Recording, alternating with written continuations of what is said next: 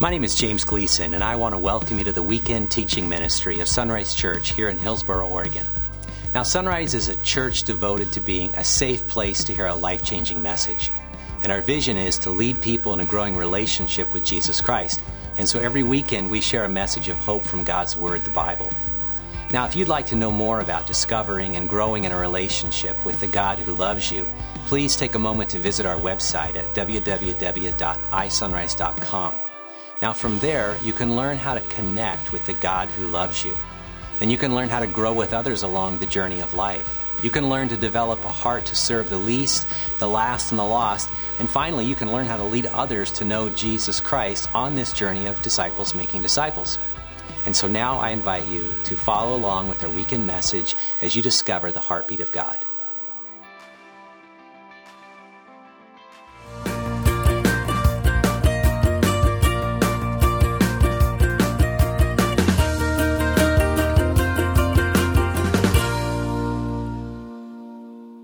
My name's Pastor Taylor. I've been here for a little while. I'm the associate pastor here at Sunrise, and I got the privilege of leading us through the series of Believe back in spring, and now I'm just going to do a one-off message this morning about weakness. I really want to talk about it. I believe it's something God's been speaking and showing to me more and more, and sometimes we hear about weakness, and we hear about it, and it sounds really, we can romanticize weakness.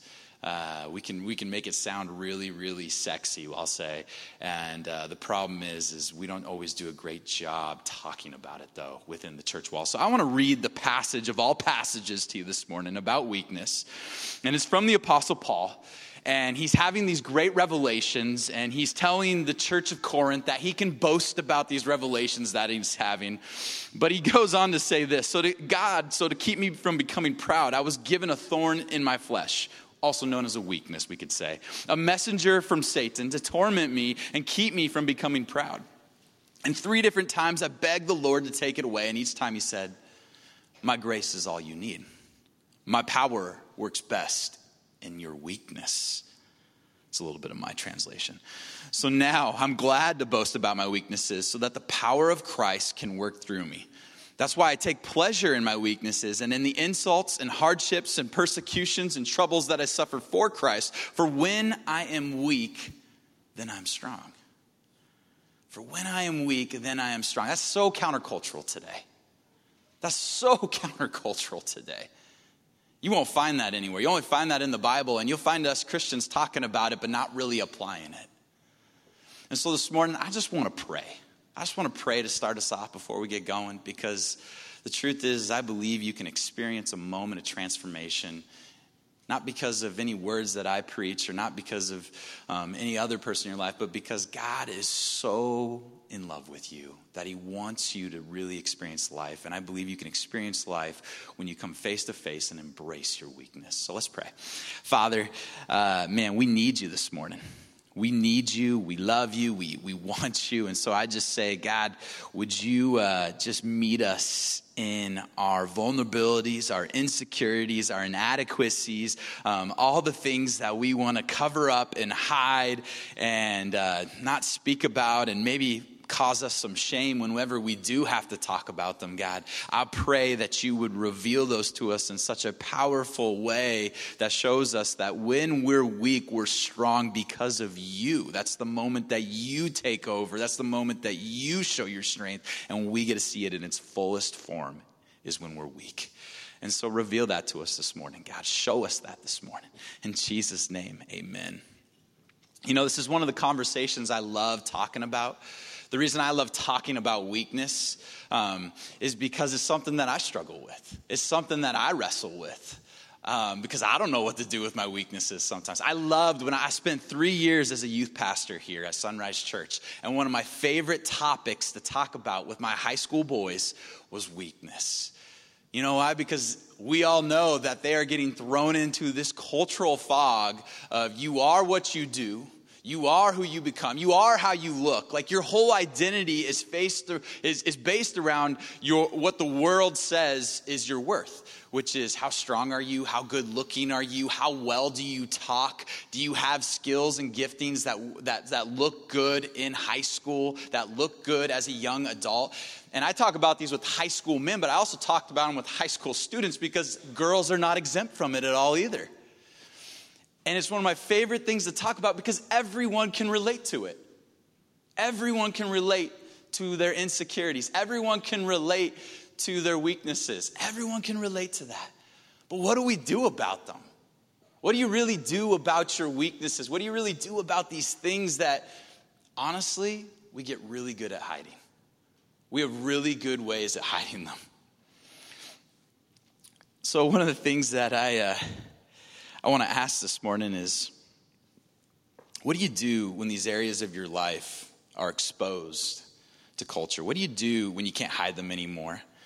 What do you do with your unhealed trauma from this last year of COVID or from your childhood? What do you do with these insecurities? What do you do when people are looking to you for answers? Maybe even your kids. And the truth is, if you're honest, you don't really have them. What do you do in these moments? What do you do when you feel the inadequacy coming over you? What do you really do? Where do you run to? Where do you go? How do you really handle it? We don't talk about it enough. And so I want to take you on a journey through what the Apostle Paul experienced in his own transformation of weakness. And so I'm using this book here called Power and Weakness by Timothy Gombis. And I believe this is such a powerful book speaking into what Paul experienced when it came to viewing his own weakness in the journey of following Jesus. And so if you don't know the Apostle Paul already this morning, the Apostle Paul is like superhero. He is like the one we're all like, man, the Apostle Paul. And we want to be like him. He's got it together. He's the super apostle, super leader, leading churches, writing letters, close to Christ, intimacy with him. And we look at him and we go, he's the guy.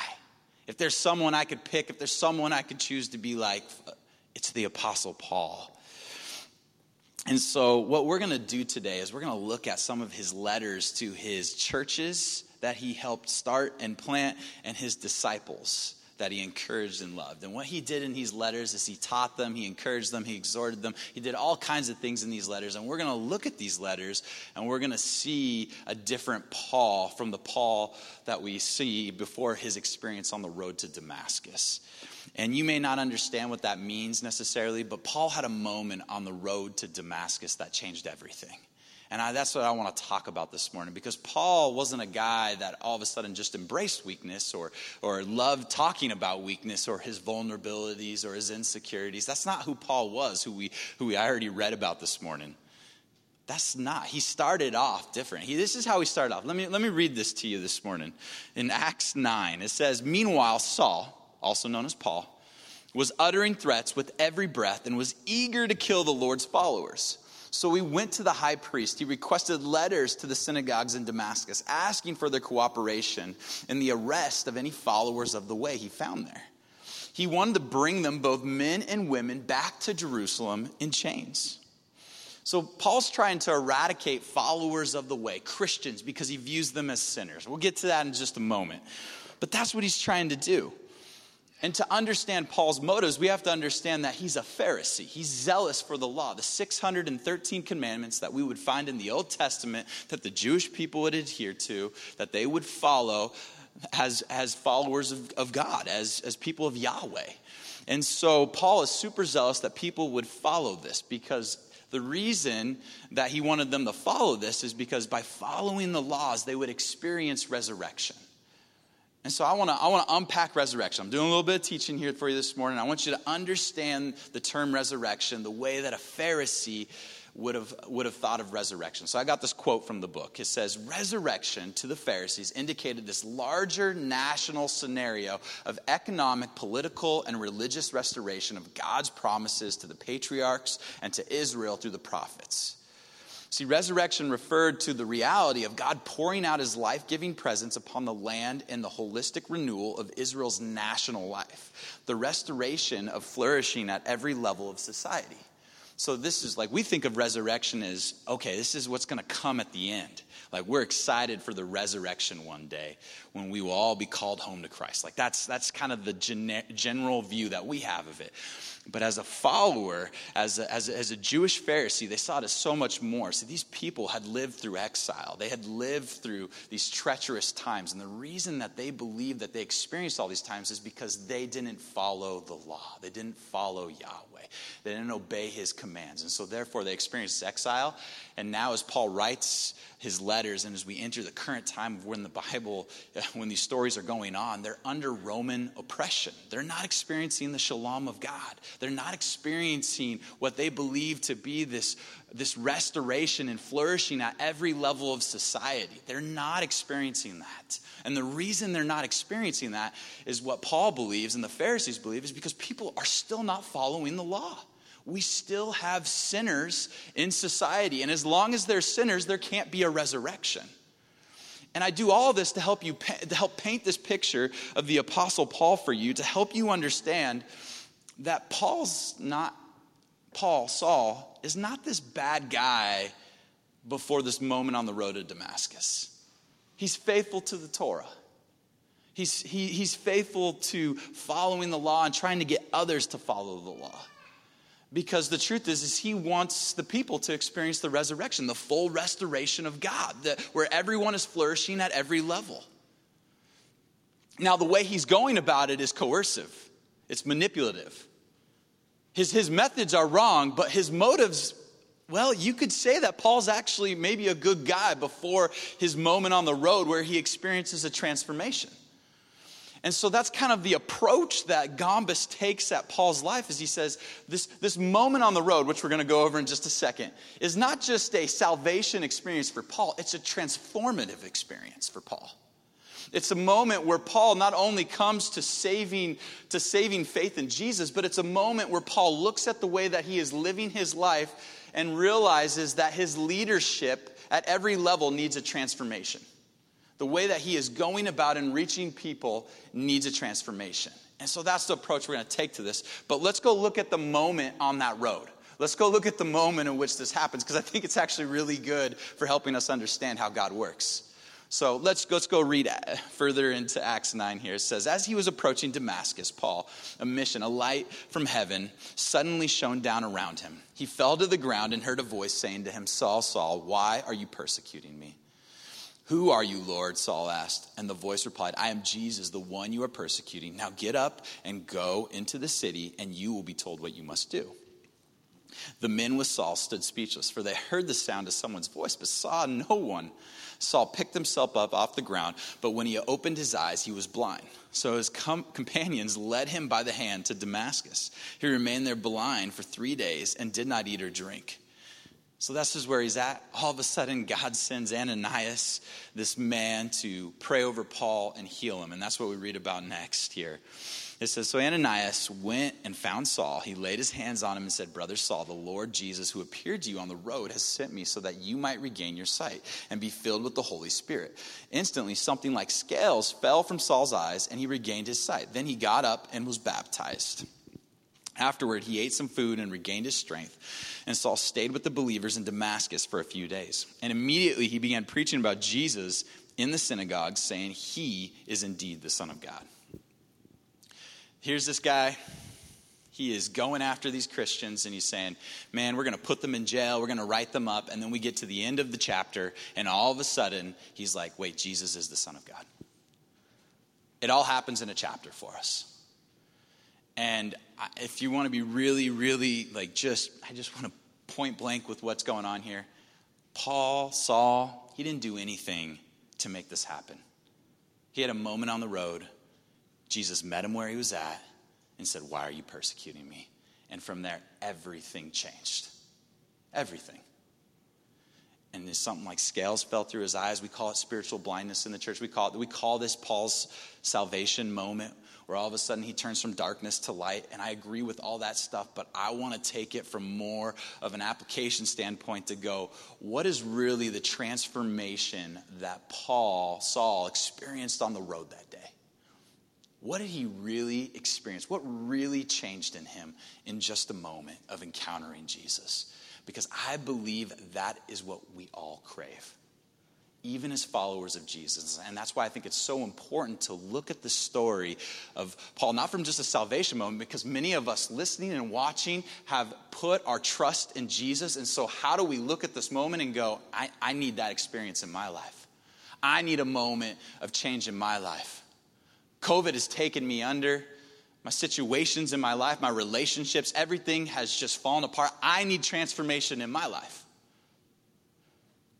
And so I want to take this further than just a salvation experience to a theological transformation that Paul goes under in this moment in how he specifically views his weakness, his vulnerabilities, his insecurities.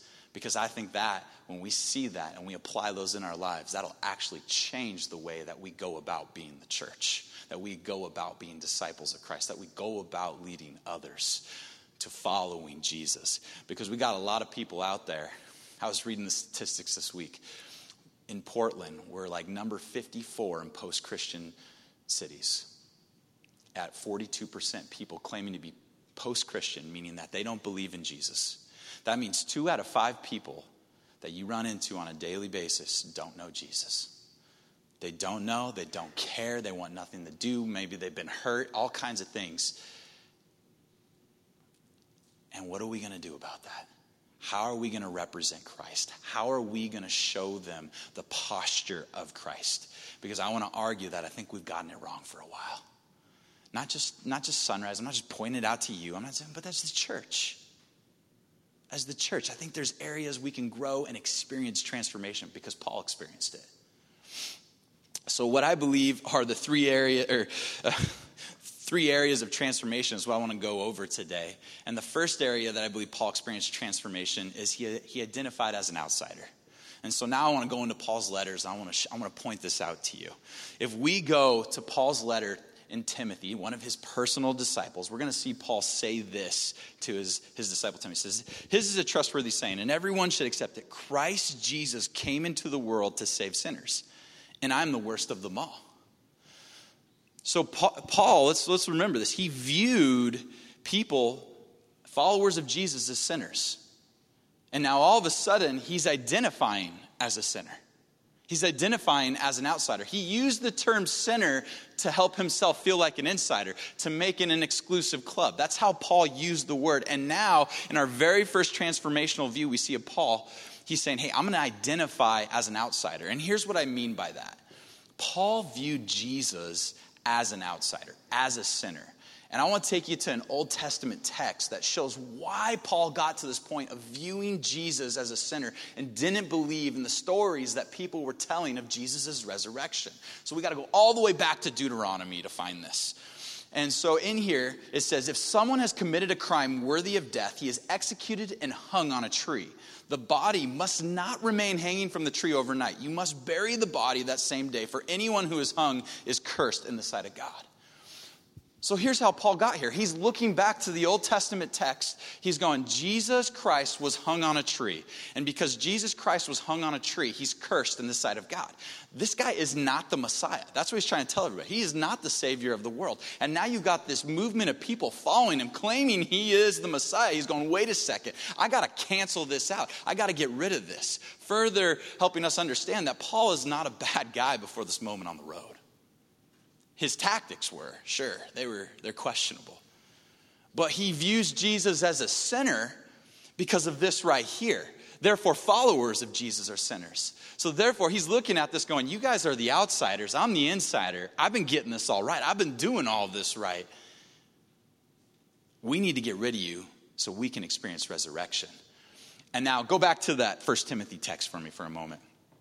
But then Paul experiences this moment of transformation somewhere in the journey, and he goes, wait, Christ Jesus came into the world to save sinners, and I'm the worst one of them all. He goes from you're the sinner to I'm the greatest sinner. You're the outsider to I'm really on the outs. There's a moment of transformation there. There's a moment where everything has changed for him. Like, what's going on? What did Paul realize that all of a sudden he's not an insider, but he's an outsider? What happened to him? First and foremost, when we look at the scriptures and we understand how it played out, he looks at Jesus' death, who the Pharisees claimed was not the Son of God, claimed he was a sinner. He looks at Jesus and goes, Jesus died on a cross. He was cursed. And then all of a sudden, God exalted him. So by identifying as a sinner, by identifying who Jesus was, Paul shares in Jesus' humiliation, therefore hoping that he would experience in the same exaltation as Jesus. That's first what's going on. And then the second one, which we all know this part of it, he realized that a sinner was the requirement to be saved by God. He realized that being a sinner was recognizing yourself as an outsider was the first thing you needed to be saved by God. And so I want to go to this Romans text for you. He goes, when we were utterly helpless, he's writing to the church in Rome. He's saying Christ came just at the right time and died for us sinners. Now, most people would not be willing to die for an upright person, though someone might perhaps be willing to die for a person who is especially good. But God showed his great love for us by sending Christ to die for us while we were still sinners. As a sinner, we stand before God understanding that we need his grace. And that this recognition of our sin is the first requirement to be saved by God. And I wonder, as followers of Jesus, as Christians, if we have forgotten this at some time, somewhere along the journey. But that we were saved by grace, but now it's up to us to follow Jesus, to point out the others that aren't following Jesus, where culture's got it wrong, where culture is all messed up. Have we forgotten that we were the sinner? That we still are the sinner? That's not where we find our identity, but that we are the outsider. Have we forgotten that somewhere around the way? Or do we think, maybe we have this thought that we just give lip service to this idea? Like, I've been around church long enough to know, and I think a lot of us have really good false humility. And we go, yeah, I'm a sinner. I don't get it all right. I haven't figured this out yet, but I got some work to do. But them, man, have you seen them? We've gotten really good at pointing the finger out versus in. And in a time where I think the church has the greatest opportunity to be the brightest light in the world, I think Paul is trying to remind us that we were the sinners saved by grace first. That remembering that we were the outsider that God drew near to is one of the greatest points of weakness that is going to minister to the world. And so Paul's looking at that and going, I think he's challenging us. Like, don't give lip service to the fact that you're a sinner. Don't give lip service to the fact that you're an outsider and you're not perfect. Don't give lip service to that, but really come to this understanding, this transformative view that you are on the outside. You were on the outside, but because you recognized it, because of your need for help, because you were so far off and you realized that you couldn't do this by yourself, that's why God has pulled you close. That's why God has saved you. Not because of your abilities, but because of your inabilities and your recognition of it. And I think if we return to the heart of that, that is going to help us approach the people in our lives. Approach our family members, approach our kids, approach our relatives, approach our coworkers, our colleagues, our employees, people who are far from God. 2 out of 5. To help them understand why Christ is so beautiful. Why Christ would change everything in your life. How do we remember? I think this is a really good one. How do we remember that we're right where they are? We are that same outsider. We are still struggling with areas of our lives, sin, brokenness, all these things. How do we remember that we were right where they were at once? And actually, even today, we're probably no different. The difference is that Christ has saved us because we know that we need it. The second area that I believe Paul experienced transformation on the road to Damascus is the area of image management. Now, many of us, we look at image management, and maybe you get the general term, but a really good way to describe it today was be like, what's your brand? What's your brand you give off? It's a very, very online term, you could say. People are influencers on Instagram and Facebook, and you got your own business or your side hustle. I mean, everyone's got a brand. Some kind of, when you say the name of who you are, everyone's got a perception of who you are, and that's your brand.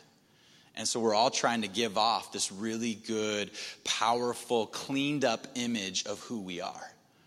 And when we think about image management, we're trying to help people see what we want them to see in us. And so as we look at Paul, we're going to look at his letters to the church of Corinth, and we're going to understand where he's coming from and how he experienced transformation in this way. Because the Corinthians, they're being seduced and enamored by rival teachers that are impressive and they're credentialed. And when we run up against moments where we find people that are better than us, smarter than us, better looking than us, all these moments, I think that's the moment when we want to kind of puff up our chest and either justify why we're just as good, if not better. And that's what we all want to do. That's where we all want to go with this. And Paul's like, let me give you a 3-point message about your image management. So we're going to look at Paul's image management strategy from 3 points. And the first one you can look at is don't boast beyond your area of impact. Don't boast beyond it. When Paul's writing to the church in Corinth, he says this in Scripture. He says, we will not boast about things done outside our area of authority. And then he adds to this 2 verses later. He says, nor do we boast and claim credit for the work someone else has done. And so we see this, like Paul's trying not to exaggerate the impact of his ministry or the effectiveness of it. He wants to make it very clean, very clear, very integrous of what his work is. I think some of us we like to exaggerate how good we're doing. We like to kind of go, yeah. We like to fudge the numbers or tell the story, a good fishing story about why we're doing so good in areas of our lives, whether it be following Jesus, whether it be at work on a report, how good we did. When we go home, the story we tell is usually different than the story our coworkers are telling. And Paul's saying, don't boast beyond your area of impact. Just keep it clean, keep it truthful. The second image management strategy, Paul says, if you are going to boast about your weakness. Boast about your weakness. This is where we get this. It's from the text I said earlier. If I must boast, I would rather boast about the things that show how weak I am. I love that. Like, are you sure, Paul? I think you should get a different PR manager. Right? Like, I don't think you should be boasting about your weaknesses. If you want people to follow you and you want people to believe your message, Paul, don't boast about your weaknesses. Don't boast about your insecurities. Don't boast about your inadequacies, because people are going to look at you as weak. And he goes, that's the point.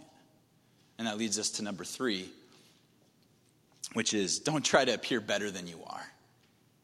Don't try to appear better than you are, which maybe is a little repetitive of point 1, but I want to read you the text at which we get this from. It says, if I wanted to boast, I'd be no fool in doing so, because I would be telling the truth. But I won't do it because I don't want anyone to give me credit beyond what they can see in my life or hear in my message. Paul understands something that we already read earlier, that the weaker we become, the less that we are a part of the message and that we look good, the more that Christ gets the credit, the more that Christ's power comes alive is in our weakness, in our frailties, in our inadequacies. And so Paul's like, don't try to appear better. That doesn't advance the gospel message. That doesn't advance anything. That advances you. And so Paul goes, I don't want you to think I'm any better than what I communicate in my message. Remember, he's encouraging these churches from a letter. That's all he's got. And I think it'd be very tempting to go, yeah, this is how good I am. This is what you should know about me. This is what you should understand about me and why you should listen to me. And Paul goes, no. I don't want you to think I'm better than I am. I don't want you to think that. Because the only thing I want you to see at the end of the day is Jesus Christ. because I have no control over the fact that he met me on that road. I was going to destroy Christians. I was going to eradicate the church. That's where I was going, and Jesus met me there. It has nothing to do with my abilities. And so when I'm with you and when I'm writing to you, I don't want you to be impressed by my speech or by my presentation or by the care or what I give as my brand to you. I want you to understand that it has everything to do with Jesus. And I think we could all take notes from that. How do we boast about our weaknesses? How do we come to a place where that's the thing we talk about?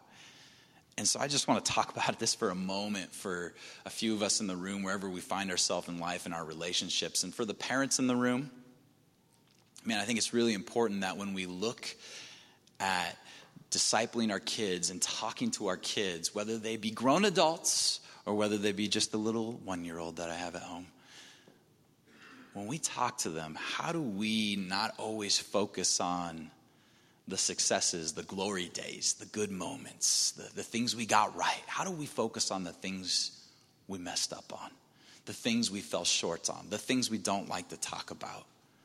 Because oftentimes we want to be Superman to our kids. Like, that's what we want. We want them to look up to us. And can I tell you something? Whether you share your biggest mess up in life, or whether it's about only the successes, your kid is always going to look to you as Superman or Superwoman. They're always going to look to you because you're their mom, you're their dad. They don't need to see Superman. They want to see someone that they can attain to be. And you're not Jesus, and you don't need to be perfect. You don't need to have it all together. They want to know where you have fallen short. They want to know you, the complete you, not the you that you just try to give off as your image management strategy.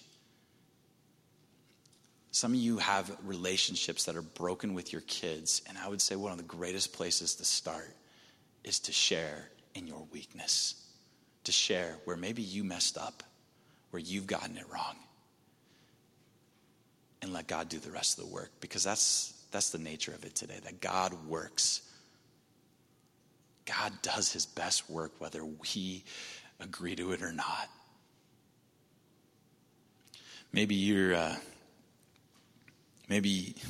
I noticed that friendships is a really tough one today, the relationships we have in our life. I noticed that a lot of people actually lack real friendship, real relationship.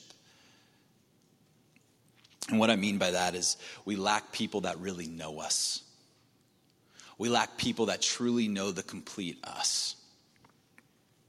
Do you have that group of friends in your life where you can share any detail with, any weakness with, any failure with, any slip up with?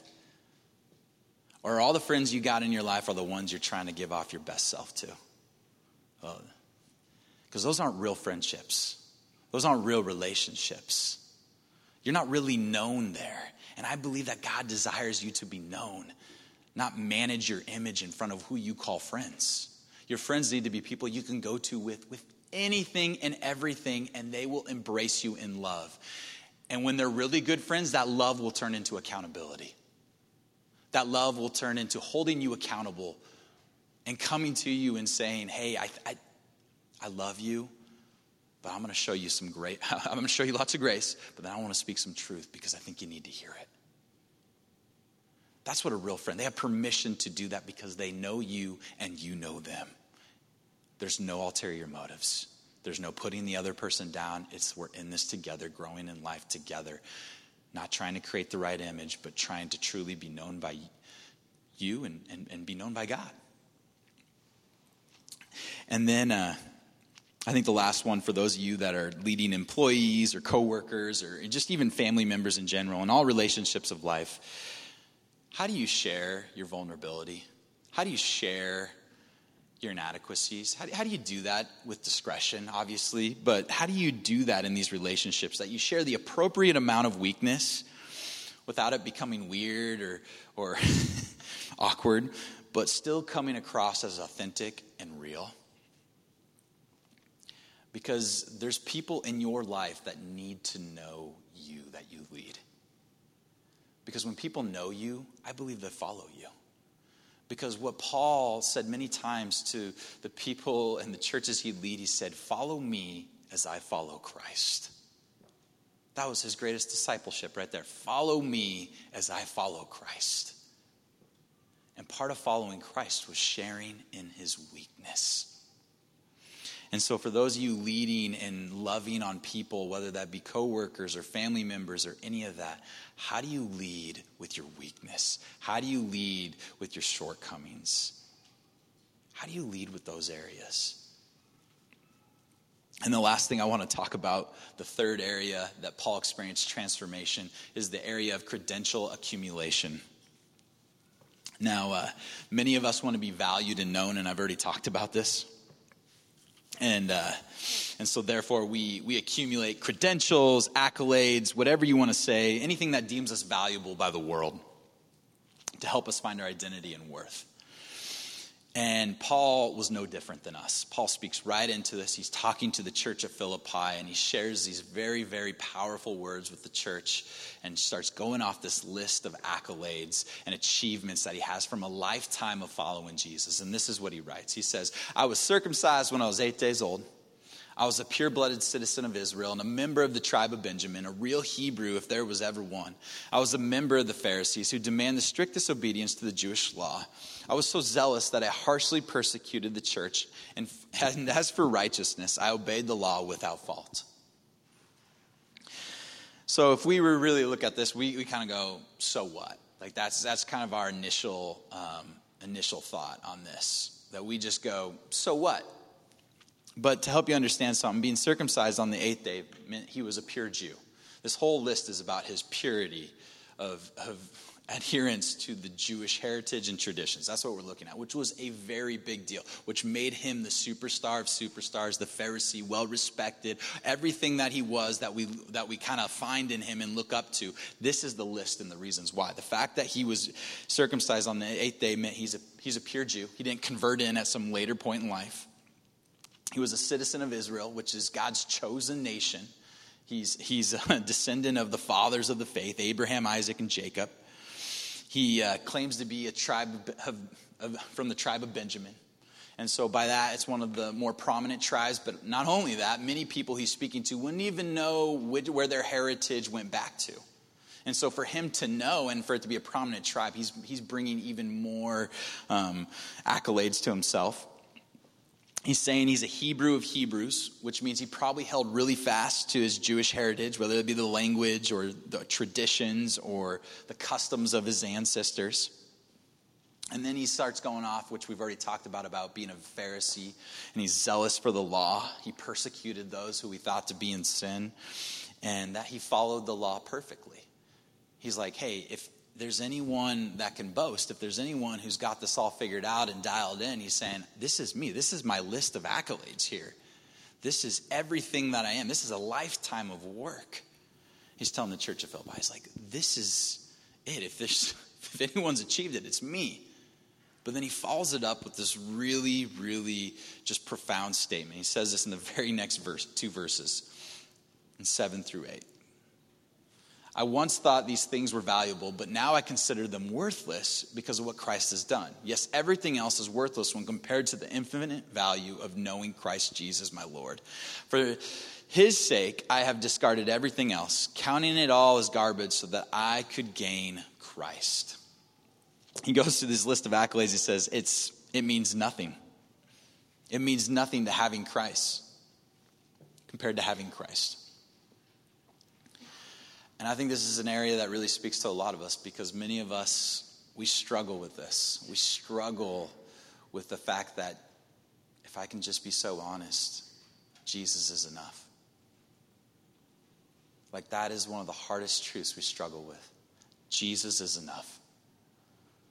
We look at these accolades, we look at these credentials, we want letters in front of our name, behind our name, thinking that'll appease or that'll make us known.